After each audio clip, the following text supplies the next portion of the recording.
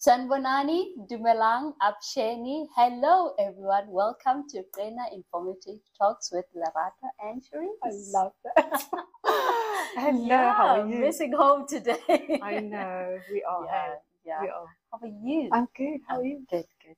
And That's good. I'm so excited about our topic today. Yes. And it's a very common topic, and I think a lot of people have been diagnosed with it, Yes. and kids and even adults. So it's one of the topics that people are very familiar with, and yeah, let's dive into it.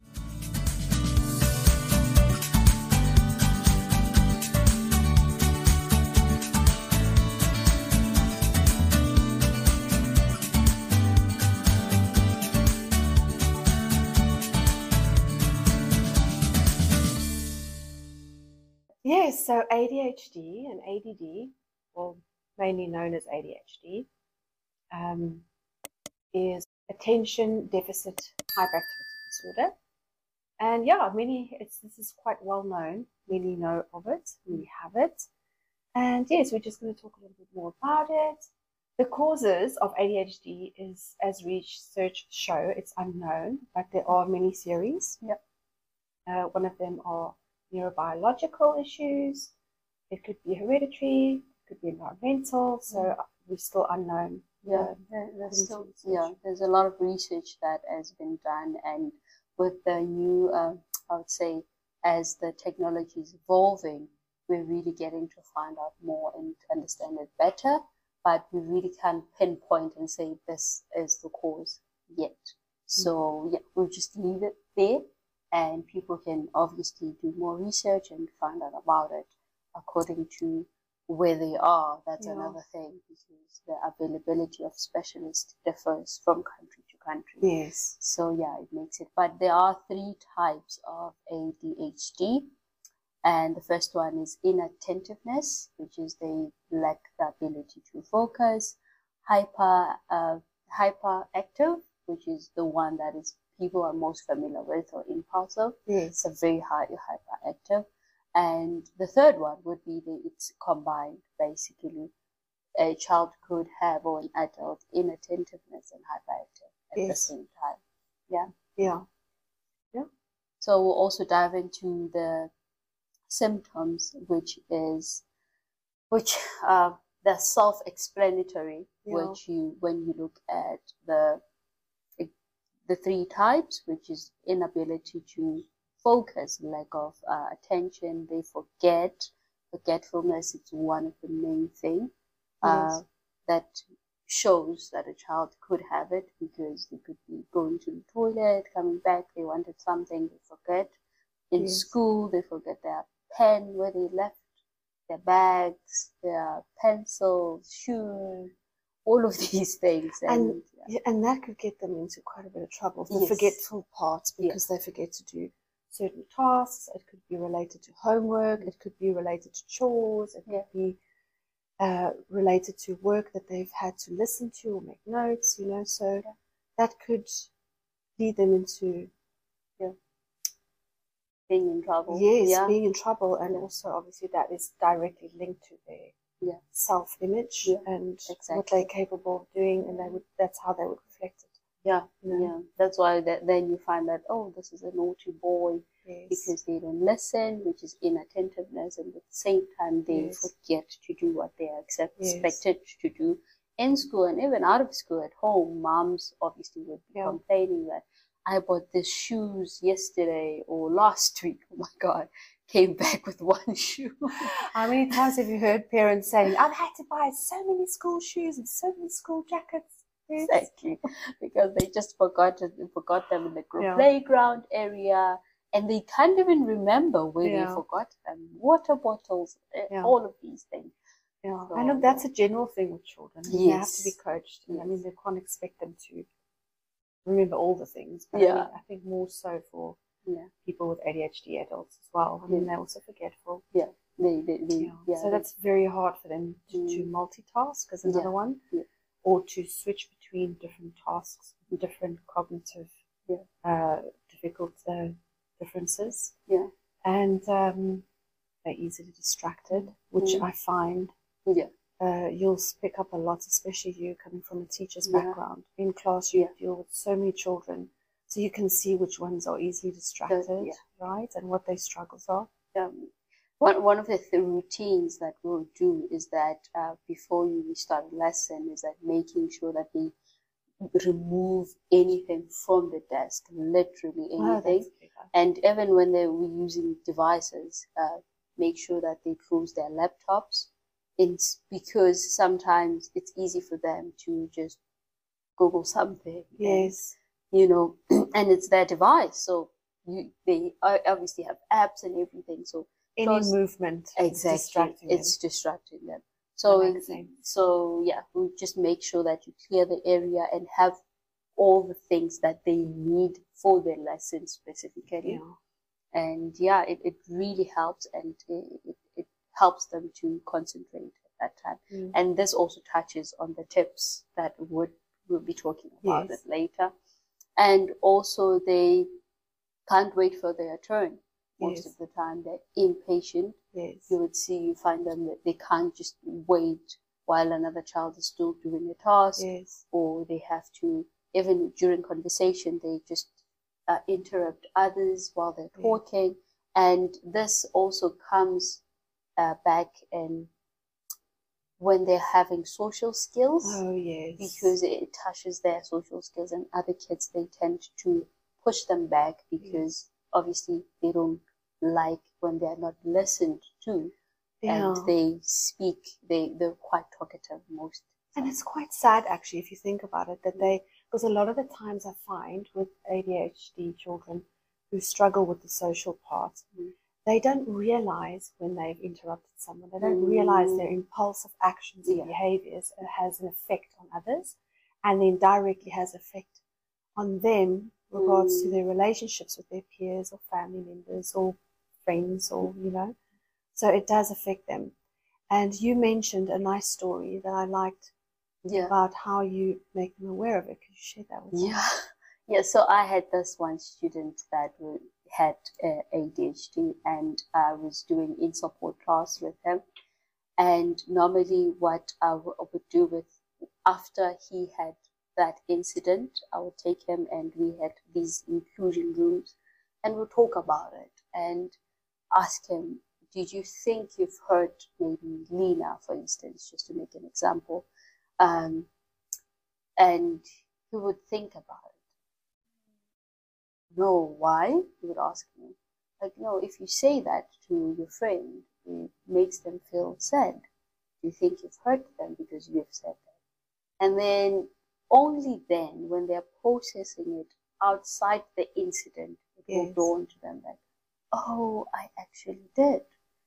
Oh, I'm so sorry, miss. I will not do it again, And those are instances that, or incidences that you see that there's more to it than a child being naughty, than a child just trying to hurt his friend. But it is an impulse issue that they have. They just speak whatever that comes to their mind. They don't think about what they're going to say. And that is something that also they can be trained on. But as a parent, you would also obviously pick up on that. And yes, children at the early age of their lives, obviously they don't think what they're going to say most of the time. But they get to an age where they are able to think, and they know, they're considerate to other people's feelings and all of that. So there is a slight difference in that, and parents also should be aware and say, no, my child has ADHD. No, sometimes it's just training them and understanding the difference, and you will see that it would be a bit more than a normal. As a teacher, do you think like having that coaching at school, and let's say at home as well, coaching and creating that awareness with these kids is part of a process that they take that will help them become more aware of the situation, so that they can avoid these things in the future? Definitely making them it also touches on self-awareness, making them being self-aware of their actions, their decisions, and their I would say, behavior. It makes them understand their world around them and also interact with people, and their social skills. It's then being developed. So I think that is part of the holistic approach of teaching, that where you just don't look at academia, that they need to pass and all of that, but touches also on their social interaction. Because if they're not happy and if they're being pushed back by their kids, definitely when you give them a lesson or a worksheet, they will not want to engage in that, because what's the use? My friends don't like me. But if they're happy with their friends, if they understand their friends, then they're able to also just engage in lessons. So it does make a huge impact. I can imagine that would really make a big difference to the child, because having the struggle as it is and then dealing with social issues could be quite a lot of things to deal with. You know, then it's not just external things, it's also internal things that they have to deal with that we don't see necessarily. The battle that they fight in their minds, you know, and also maybe being told by their friends that, oh, you should talk too much, or whatever the case may be, because kids obviously don't have a way of, I would say, telling their friends to stop doing things. You just tell them that like it is, bluntly so.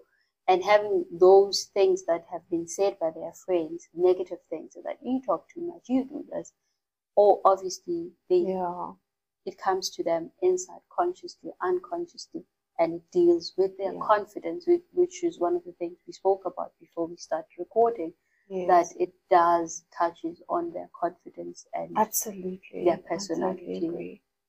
So it really does make a huge difference, and I think that's where parents, teachers should really be aware of their kids' social skills only, and not just expect kids to come with A scripts only and like, oh, you're doing well, but check as a parent, how are they socially? Check as a teacher, how are they socially? Because that affects them so much in how they will perform in class and outside. And ideally with trying to eliminate as much, you know, giving them challenges, and they already have challenges, but so not bubbling them per se, but giving them the right kind of challenges that they could cope with. You know, that's true.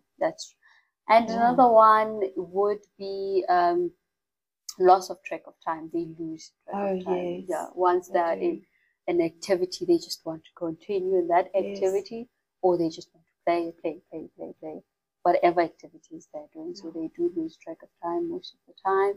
And difficulty planning and organization. That's the main one, right? One of the biggest ones. One of the biggest ones. And it will touch on our next topic, which is executive functioning. That we're going to talk about in our next session. So looking forward to that one. So the next thing I wanted to talk about was the diagnosis and treatments. So usually, depending on the country, because different countries have different professionals that do that, but usually it's like a neurologist or an educational psychologist that usually does the diagnosis. And treatments for that, there's a few. Medication is one of them. I know there are people prone and not prone to use medication, so that's each individual's decision. With or without medication, you could also do behavioral therapy. You could also do occupational therapy, which helps with the hyperactivity side. Occupational therapy is amazing. It's amazing. It really is amazing. There's so many different activities that the occupational therapists have that stimulate certain parts of the brain and body to get them to a point where they don't feel like they need to burst out from all this energy. They actually get to calm down, and then there's that gap that you could use to work with them where they could actually focus and they don't have the need as much to bounce. Because sometimes they do need that. They do. All right, next we'll be looking at the tips, giving our tips and how to deal with them, because sometimes you're thinking, okay, I have a child, I think they might have ADHD. How do I deal with it? And one of the main thing, I think, if possible, I say this because I know some countries, these specialists and other people are not available, or they're quite expensive. So collaboration is one of the biggest main thing. Yes. Working with the teacher, working with the specialist, whether it's OT, and working also with the parent. So that triangle helps to better the child's performance. Absolutely. Because what you're doing in class, the teacher is doing in class, parents can instill it. And then the OT can also instill it. So basically what is done by the OT can be done by the teacher, can be done also by the parent at home. Yes. And I know that in the UAE, you will have learning support that will actually come in and work directly with the teacher and the OT. So the OT will tip over what they're doing, and they'll have an IEP that is written, an individual educational plan of a child. And then what we then do is that the learning support will come in. We either do intervention, like pull out, take a child to the different class, small class, where they will have one-to-one with them, or sit in class while the teacher is still teaching, helping them to calm down, like giving them breaks whenever they're tired, or they just need to move around. You know, that collaboration is amazing, and it really makes a big difference. It does. It really does. It does. And having the IEP also helps quite a lot. This IEP, educational plan, that helps so much. It really, really helps. And fidget toys, this one is a tricky one. It is a tricky one. It is a tricky one because one of the students that I worked with, he used to have the fidget toy, and then he will start playing like because they have such great imaginations, you see, and that's, it's not a bad thing, but we need those moments where they can listen in the class and focus on the work that's being taught, right? So having that separation from imagination to education. Exactly. And it doesn't help with kids with big imagination. Exactly. So you have to find out what works and which fidget toy will work, because they can generally use anything. From a pencil to a eraser, a ruler, anything they can use, you know. So you have to find out what works for the child you're working with, or your child, whatever the case may be. You just need to find out what works with them. So after seeing that, I'm like, oh, no fidgets, no fidgets, any fidget toys.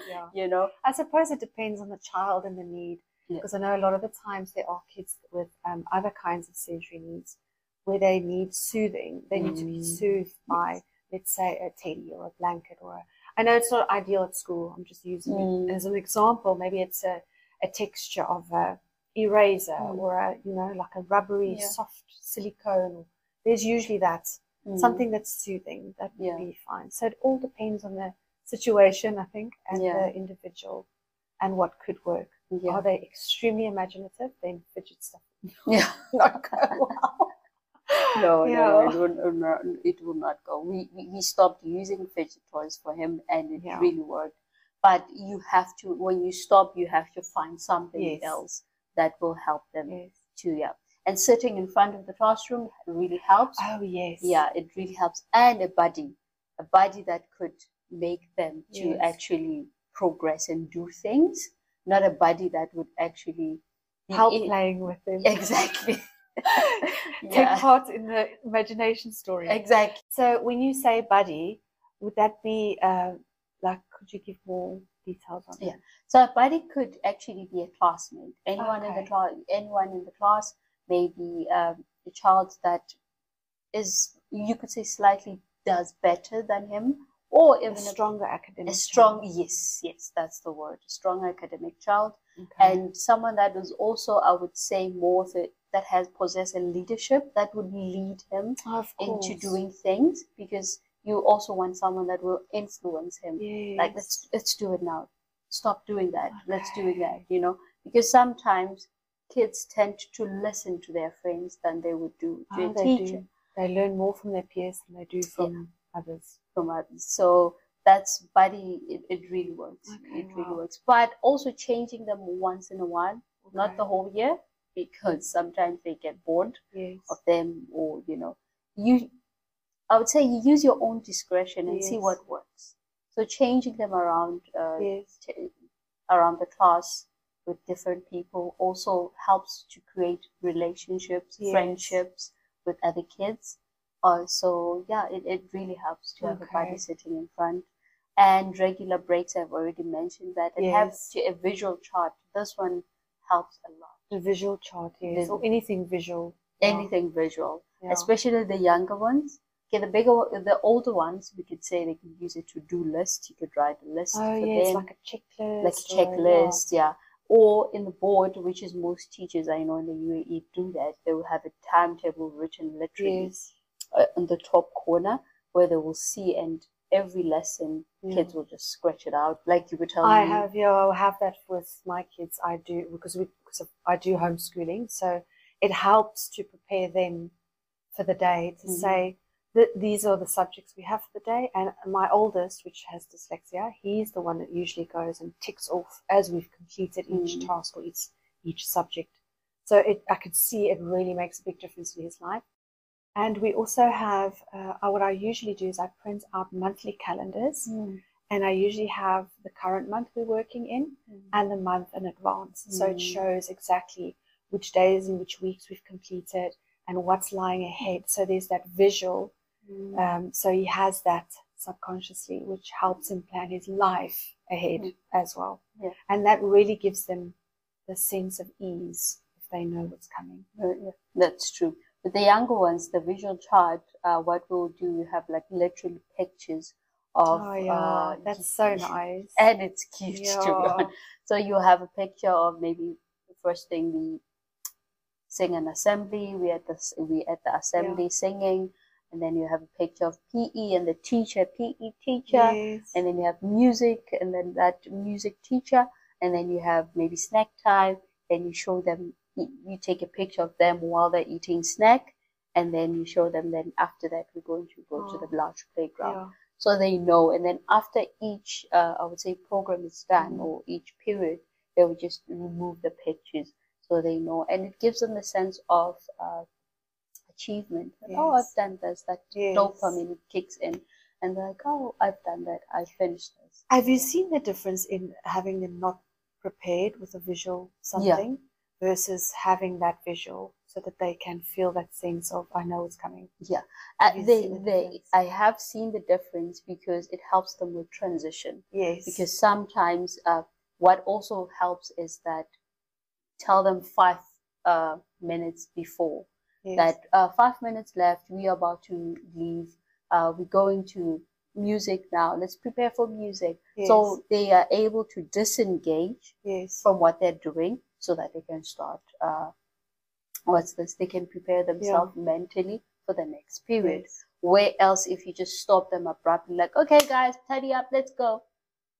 And that's one of the things that they also struggle with, is the ability to work between 2 different tasks or more. So that's actually a really nice way of preparing them. For the next subject or period. So it really helps a lot. You do see the difference, and they don't freak out, and you avoid those meltdowns or whatever the case, tantrums, whatever the case may be. Because if they're like that going to a next period, definitely maybe the first 5 minutes in that period will not be an easy one for them. And they might behave otherwise because they're still upset. They need to be prepared, emotionally and mentally. They really need to be prepared. And the last one would be reward systems. And I know we discussed about this. And we want to tread carefully on it, because there are pros and cons, and it depends how you're doing. Especially as a teacher and also as a parent, and you want them to learn the life lessons at the same time, and you don't, I would say, bribery. Some parents find it as if it's bribery. You can call it bribery. I have to say that was a tricky one for me, and think it sounds so simple when you say reward system, But actually it's not, especially if you don't know exactly what kind of reward to put in place, because that's where it becomes tricky, is knowing what is the right kind of reward, and also something that they would latch onto, like, oh, it intrigues their curiosity and the willingness to actually do something. So it's very tricky to find that reward, but also balancing it with an appropriate reward without it becoming a bad habitual thing, if I could put it that way. Yeah. So I did read a book once, which is a guy that I really love reading his books, and he's got podcasts and things. He's James Dobson, Dr. James Dobson. And he's got a lot of parenting books, which is amazing. And specifically, the topic that he spoke about was having a reward system, and how he explained it was. And that really just gave me a different perspective on it. Because I used to think, no, I don't do bribing. It just doesn't work. And he just changed my perception on that completely. So how he explained it was, we all, as humans in life, we all work for a reward in the end of the month, which is our salaries, right? So it's not a bad thing to have a reward system, but it's balancing the right type of reward. So you can't pay the money for everything, because that's not how it works. So you have to try and it goes as per individual. So let's use it for a teenager. You'll have a different reward than you'll have for a toddler or a primary school, you know. So, and also finding that right reward. Yeah. Not dangerous, not something that's going to enable bad behavior or bad psychology, if I could put it that way, from the child's side. Yeah. And moral, moral. Yeah. Yes, definitely. Yeah, definitely in that. Yeah. Because, I think we should stop there. Yeah. We should stop there. And parents and teachers will use their own discretion in how they do it. And there's lots of tips on websites and YouTube videos. Yeah. Yes, there are a lot of YouTube videos that you can check on and just look into that, especially with reward system. And I know that also Montessori has a different one in how they do their positive and reinforcement.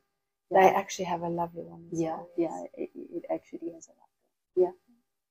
All right, everyone. Thank you for tuning in. And Cherise is going to give us tips and tells us what we're going to be looking at next week. Yes. So for now, we'll just share some YouTube videos and links, more things related to ADHD. So next week, we'll be looking more into detail when it comes to executive functioning. Lots of interesting stuff to learn there as well that I found very fascinating. I can't wait. Stay tuned. Yes. Okay, for next week. Yeah. Please check on our description box, self-assessments that you can do at home, website, YouTube videos, and thank you for tuning in. See you next time.